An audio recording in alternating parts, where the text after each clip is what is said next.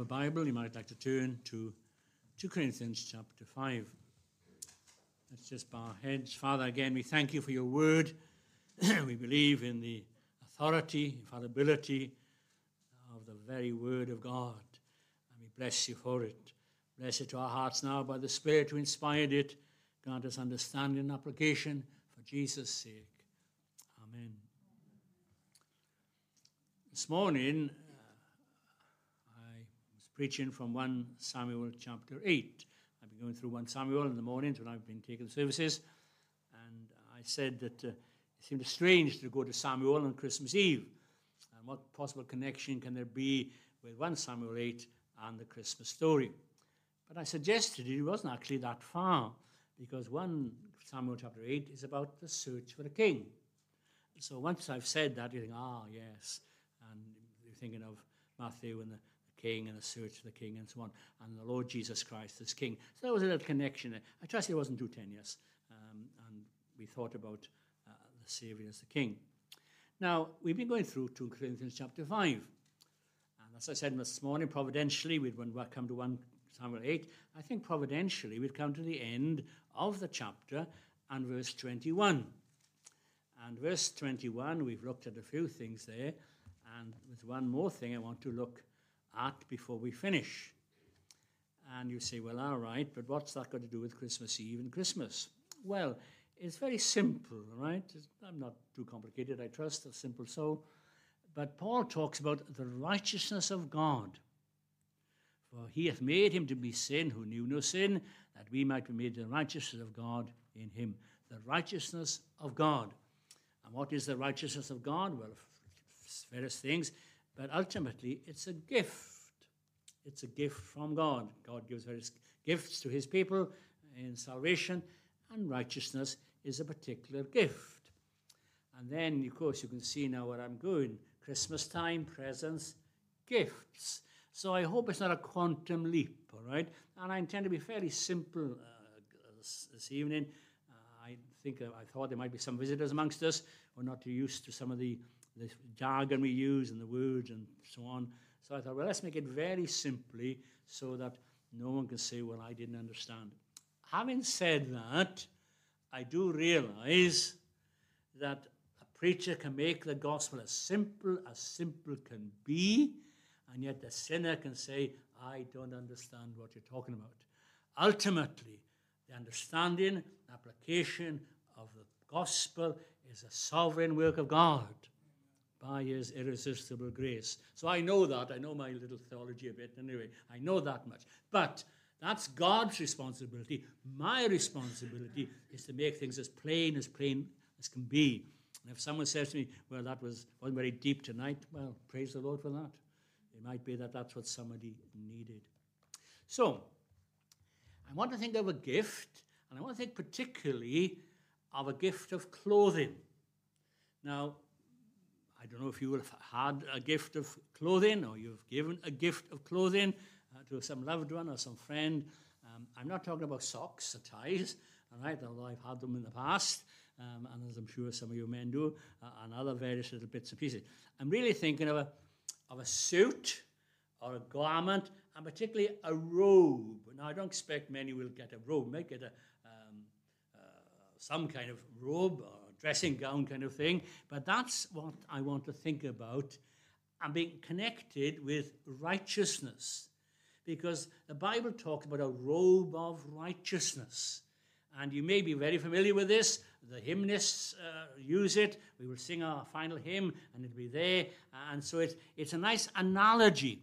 Be careful with analogies. Be careful with illustrations. Don't press them too far. Even biblical analogy, even biblical illustration, don't press them too far.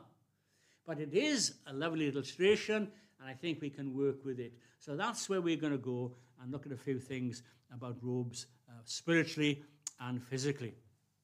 The righteousness of God, what can we say about that? It's an attribute of God. If you prefer, it's the rightness of God.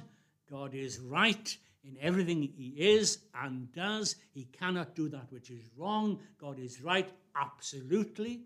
All right? He is holy. He is righteous, he has integrity, and he does not change. He is immutable. It's part of the character of God. He's a righteous God. And the theme of righteousness runs all the way through the Bible, Old Testament and New Testament. And in the Old Testament, we have to start with unrighteousness. I don't want to be negative, but we have to start being negative because if I talk about a robe of righteousness or our need of righteousness, you might say, well, why do I need this gift from God? Why do I need this robe of righteousness? What's the matter with my own inherent righteousness? I'm a fairly righteous person, I think. I seek to live a moral life.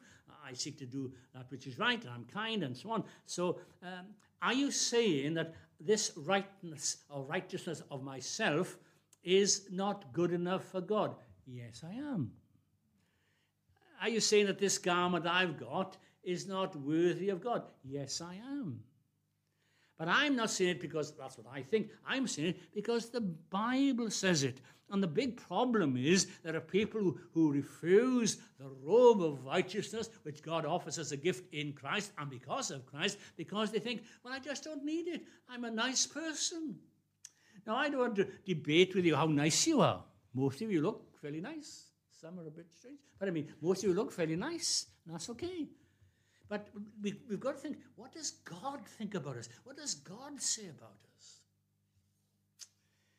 And this is what God says. It's a famous verse, you know it.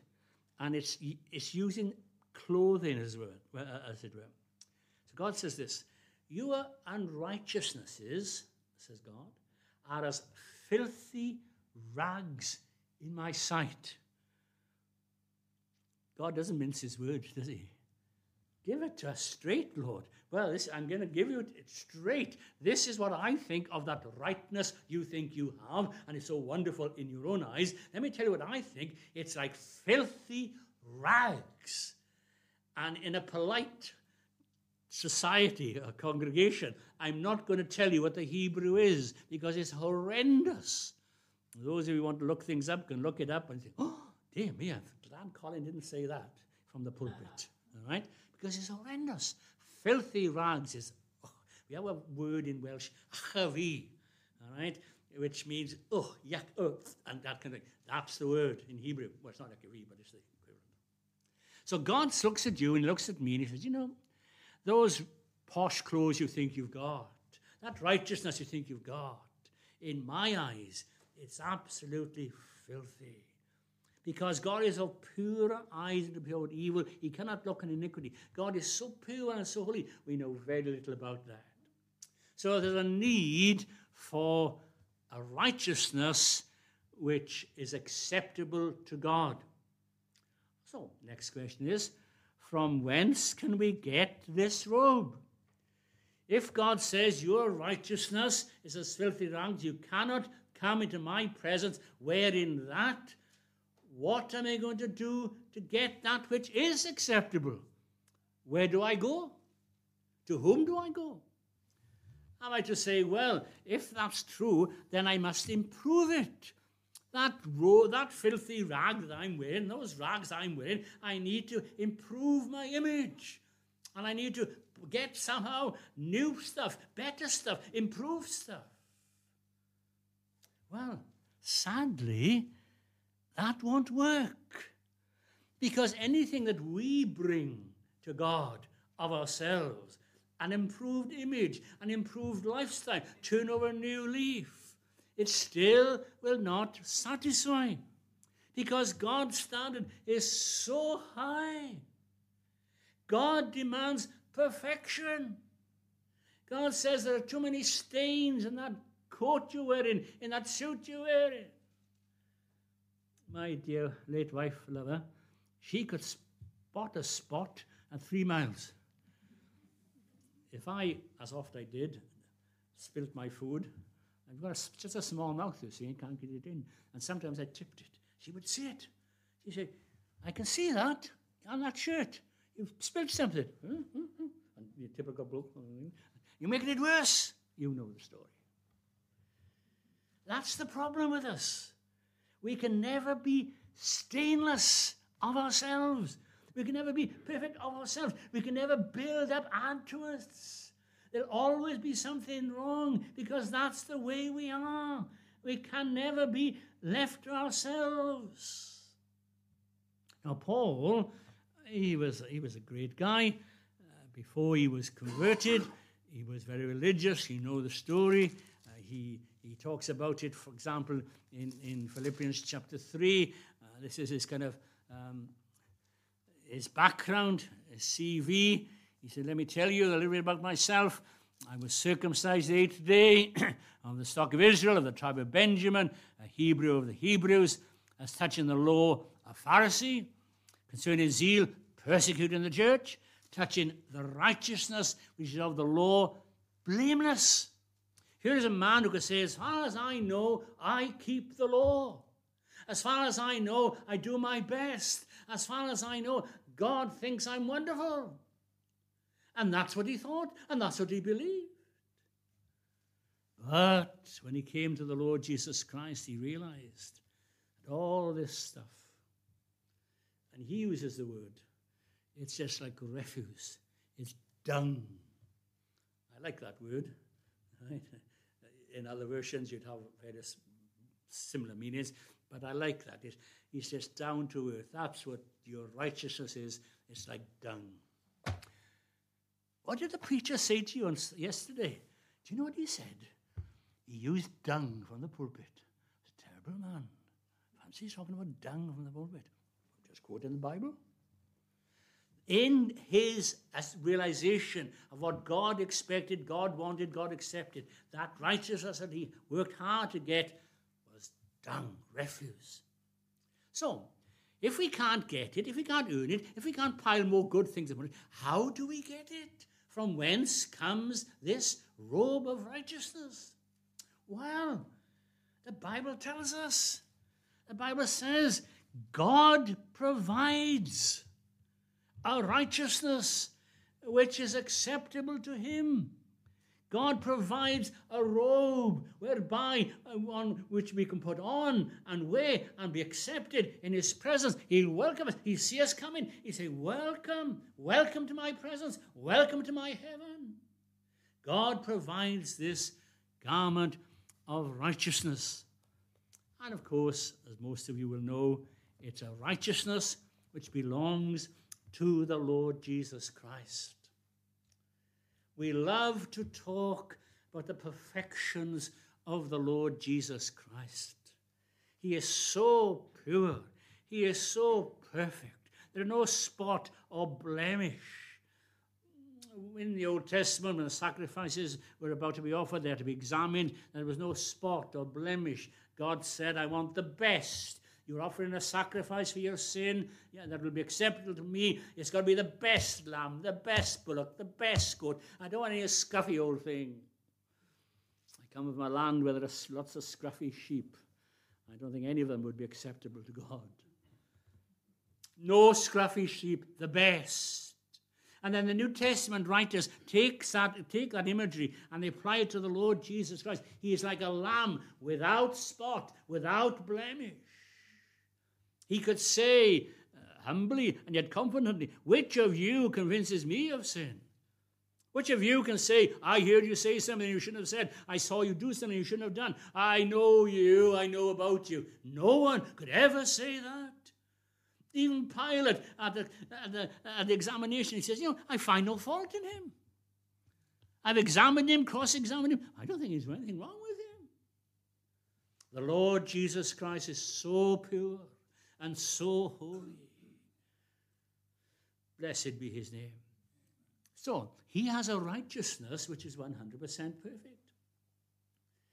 And it's a wonderful way in the Bible whereby God is able and willing to take the righteousness that belongs to his Son and to confer it and put it on those who believe in his Son and trust him as Savior. Our friend, Philip Eveson, has got a book on justification by faith, and it's called The Great Exchange. That is It's a great book about justification by faith. But the title, The Exchange, is a great title. When you think about this, that God sees me with my rags of righteousness, unrighteousness, and God said that'll never get you to glory, never get you into my presence. So he gets shot of all that, and he takes it from me. But he doesn't leave me naked in his presence. He says, listen, I'll give you my son's righteousness as a robe on you that will cover up all your sin, all iniquity. You will have his robe of righteousness. Now, very simply, that's what the gospel is. But a bit more to it than that, isn't it? I sometimes use this little suit that I'm wearing as an illustration. Some of you have heard this before, previously. I didn't buy this suit, and I didn't pinch it. It was given to me as a gift. It was a gift given to me by a widow of a minister, a friend of mine. Jeff, his name was, and he died. And some months later, I was visiting the widow, and she said, Colin, would you like some of Jeff's clothes? I'm not proud. I said, well, yes, please. Because Jeff always bought the best. I don't normally. And I said, yes, and it fits me. Wonderfully fits me. The sad thing was, whenever I think about that, I think, yeah, the trouble is, Jeff had to die so I could have this suit. A little bit of sadness there. And that's exactly what happened. In order for God to give me this robe of righteousness, properly, technically, legally, a price had to be paid. And it was a great price. I'm thinking of men now particularly, but ladies, I'm not excluding you, but for illustration purposes, if you wanted the best, so I'm told, of suits, you go to Savile Row. I'm not sure if it's still there, and they've still got tailors, but many of them were Jewish, and the very best materials and workmen, all that kind of thing, Savile Row. Only once I've ever been measured by a suit. It must be my wedding, I think, or something. Mostly it's off the peg from Marks and Sparks. Other stores are available, all right? And I remember going to church one day, and a woman said to me, did you buy that off the peg? I said, yes. I said, how do you know? Well, it doesn't quite fit on the hand.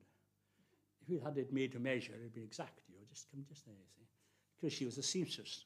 She knew her suits. And when you have made to measure, it's very nice, so they measure and all that. No, but it's expensive. Oh, expensive. To provide you and me with the righteousness of Christ, the Lord Jesus had to pay the ultimate price. Now you might say, well, all right, I'm with you so far, but why does he have to pay such a price to get us to have his righteousness? Why doesn't God just say, well, here is my son's righteousness, I'll transfer it from there to you, and the job's done? Why does he have to die? And why does his death have to be so horrendous? Well, I think there's a simple answer. Because the law required it. The law of God says, cursed is every one that continues not in all things written in the book of the law to do them. The soul that sinneth must die. The holiness of God, the law of God, demands punishment for sin. Now we're talking about righteousness. If God said, listen, I love you, I know you've been a bad boy, I know you've been a bad girl, but I love you so much, I'll put that aside, I'll forget about that, and I'll have you into my kingdom, and I'll give you my son's robe. That would be unrighteous of God. That would be unlawful. The law would say, you cannot do that. The law would say to God already, you cannot do that. You cannot bypass the law. And the Lord might say, well, why can't I? I'm God. Yes, because you're God and it's your law. You can't bypass your own law. You've got to have a law fulfilled. So God says, fine. My son will fulfill the law, and he will take the full penalty and punishment and wrath my people deserve, and he will bear it all in himself. Hallelujah. That's great. You see now, there's a righteousness to this. This salvation is a righteous salvation. It's a just salvation. And thereby God is able to transfer the righteousness of the Son to my account, as it were, to me. Now some little thoughts. We won't be too long tonight. I want us to think about this garment. What's the quality? There was a phrase, I think it was some old comedy back in the day, never mind the width, feel the quality, was it? Or something like that. Someone might remember it. All right? Never mind. Anyway, whatever it was. Two tailors, Jewish and Roman Catholic. And the quality, you can tell a good suit by the quality. You think, that's quality. Well, what's the quality of the robe of righteousness that God gives us in and through Christ? Magnificent. This wasn't put together in a moment. This was a plan determined and decreed by the Father and the Son and the Spirit before the worlds began. Before God actually created anything, he has this plan in mind. And he has this righteousness in mind. And it's of superb quality, of everlasting quality. There's something magnificent about the righteousness of the Lord Jesus Christ. It's his righteousness.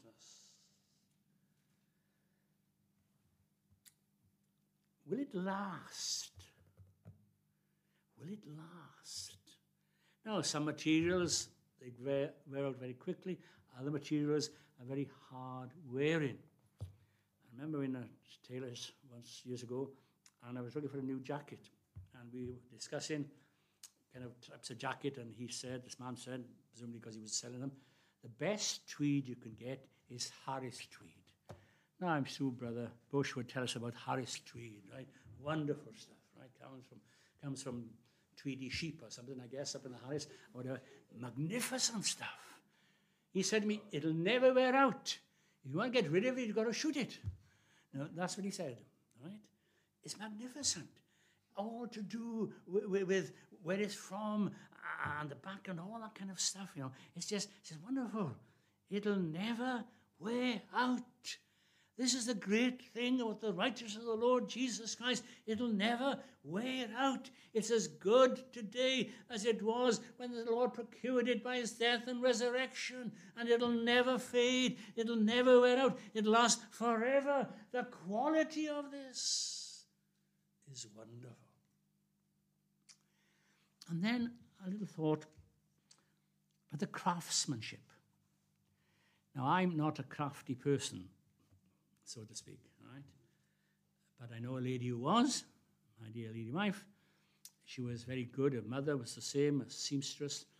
And my wife made her wedding dress and the bridesmaid's dress. Amazing stuff. There were bits of all over the floor and the patterns and things. Some of you know this. Magnificent. One of her daughters has inherited that in crocheting and knitting and sewing. And it always amazed me.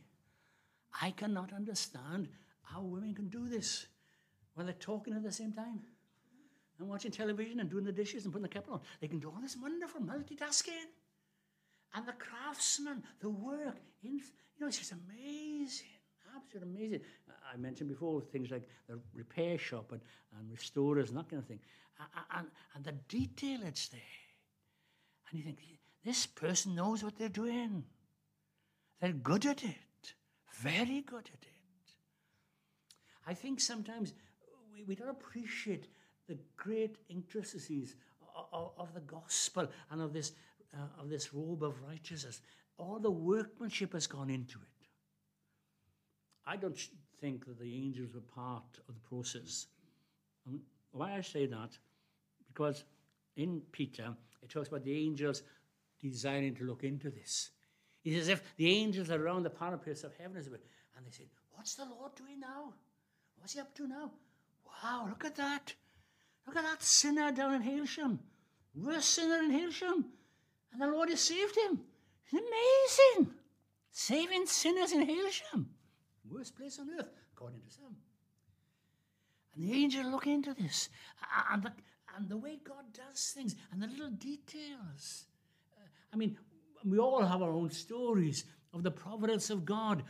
And we miss a bus. And we think, oh, blow, I've missed the bus, I'll be late. And then God sometimes somehow overrules. And we meet somebody on the bus we wouldn't have met if we'd caught the right bus.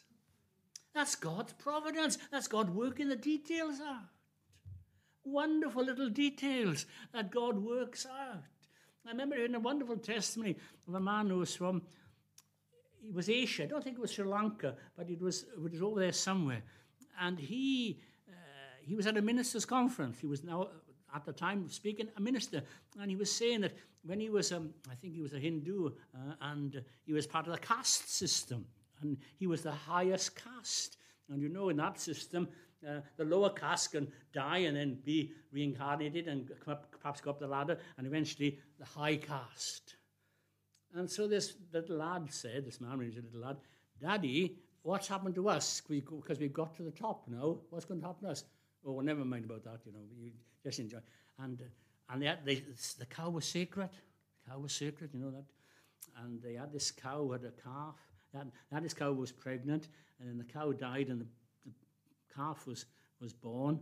And then at the same time, Uncle Fred died, and they wondered if the calf now was Uncle Fred, or Uncle Fred was the calf, you see. And all this nonsense. He was part of that. And he made us smile because the cow came into the house, and stood where Uncle Fred used to stand.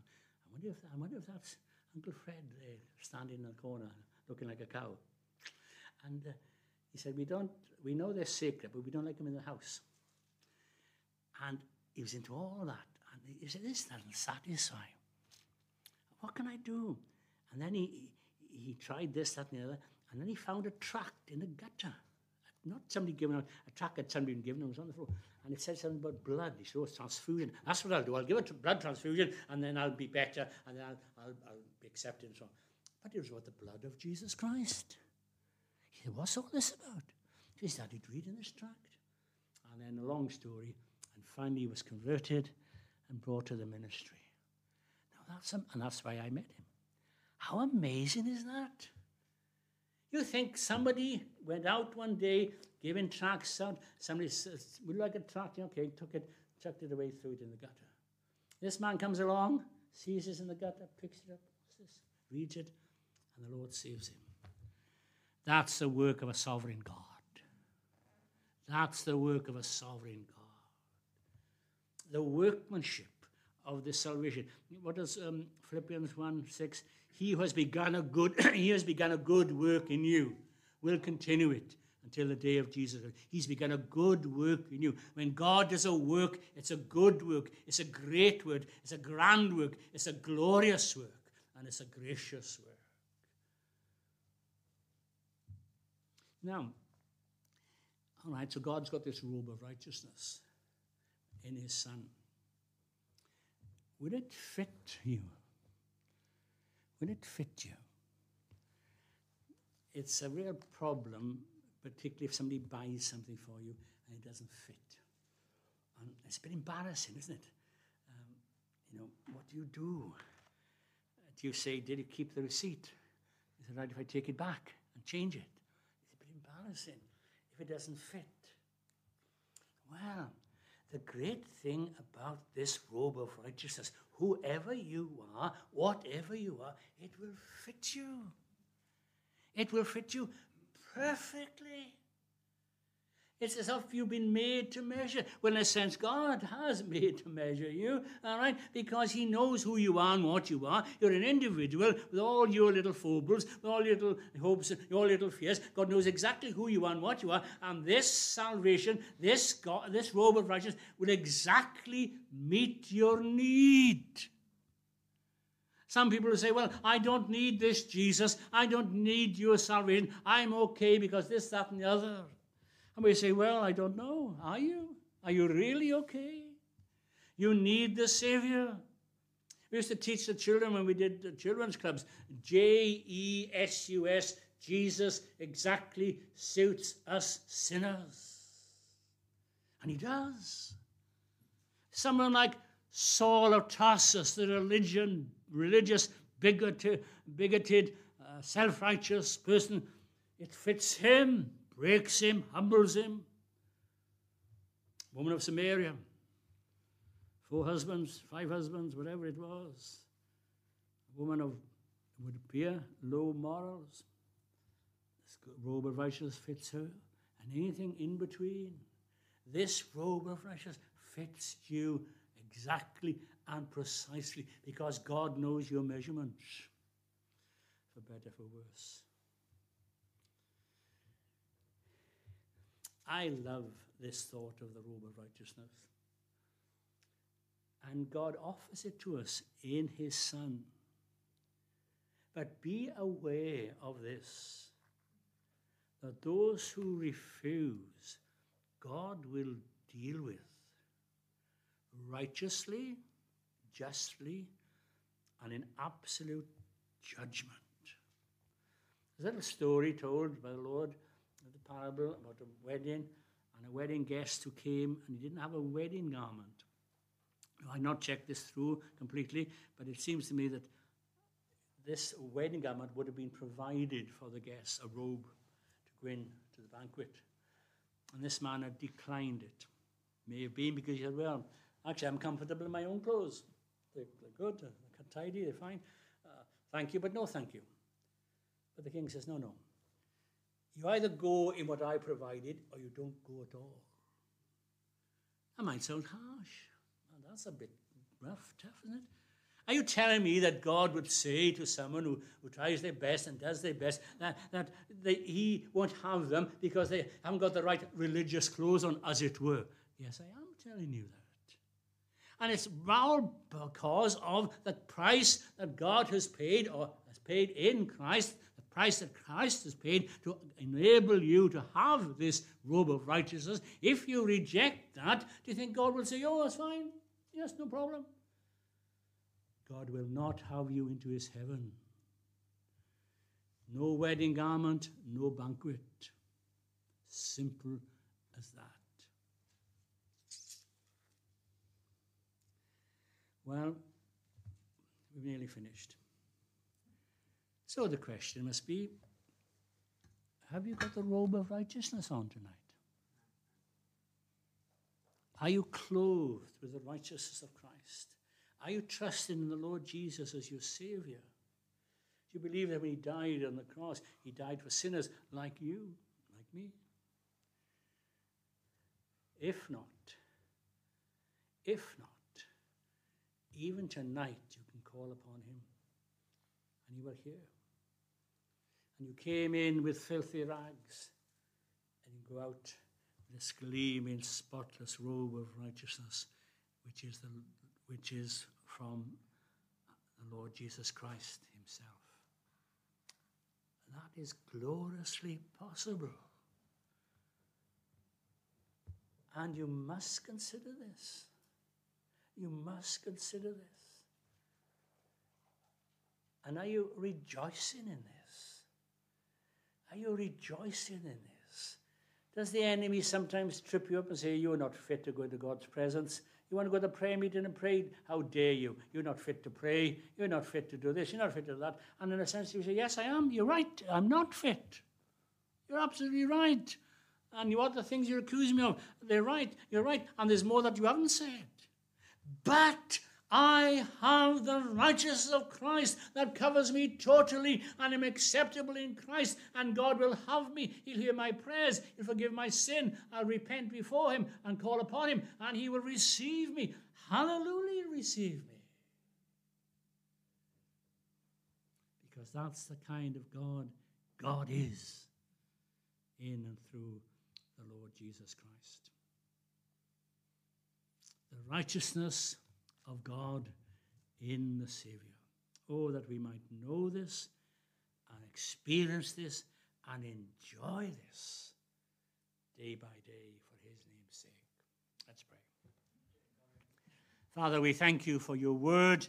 We thank you for this lovely imagery that is from your word, this robe of righteousness. We believe it speaks about the righteousness of Christ, which is conferred upon his people by the Father, worked by the Spirit, that all God's people, all who call upon the name of the Lord Jesus, all who believe and trust in him, will have this robe of righteousness that will be eternal, that will last forever, will never wear out, and is glorious, so glorious.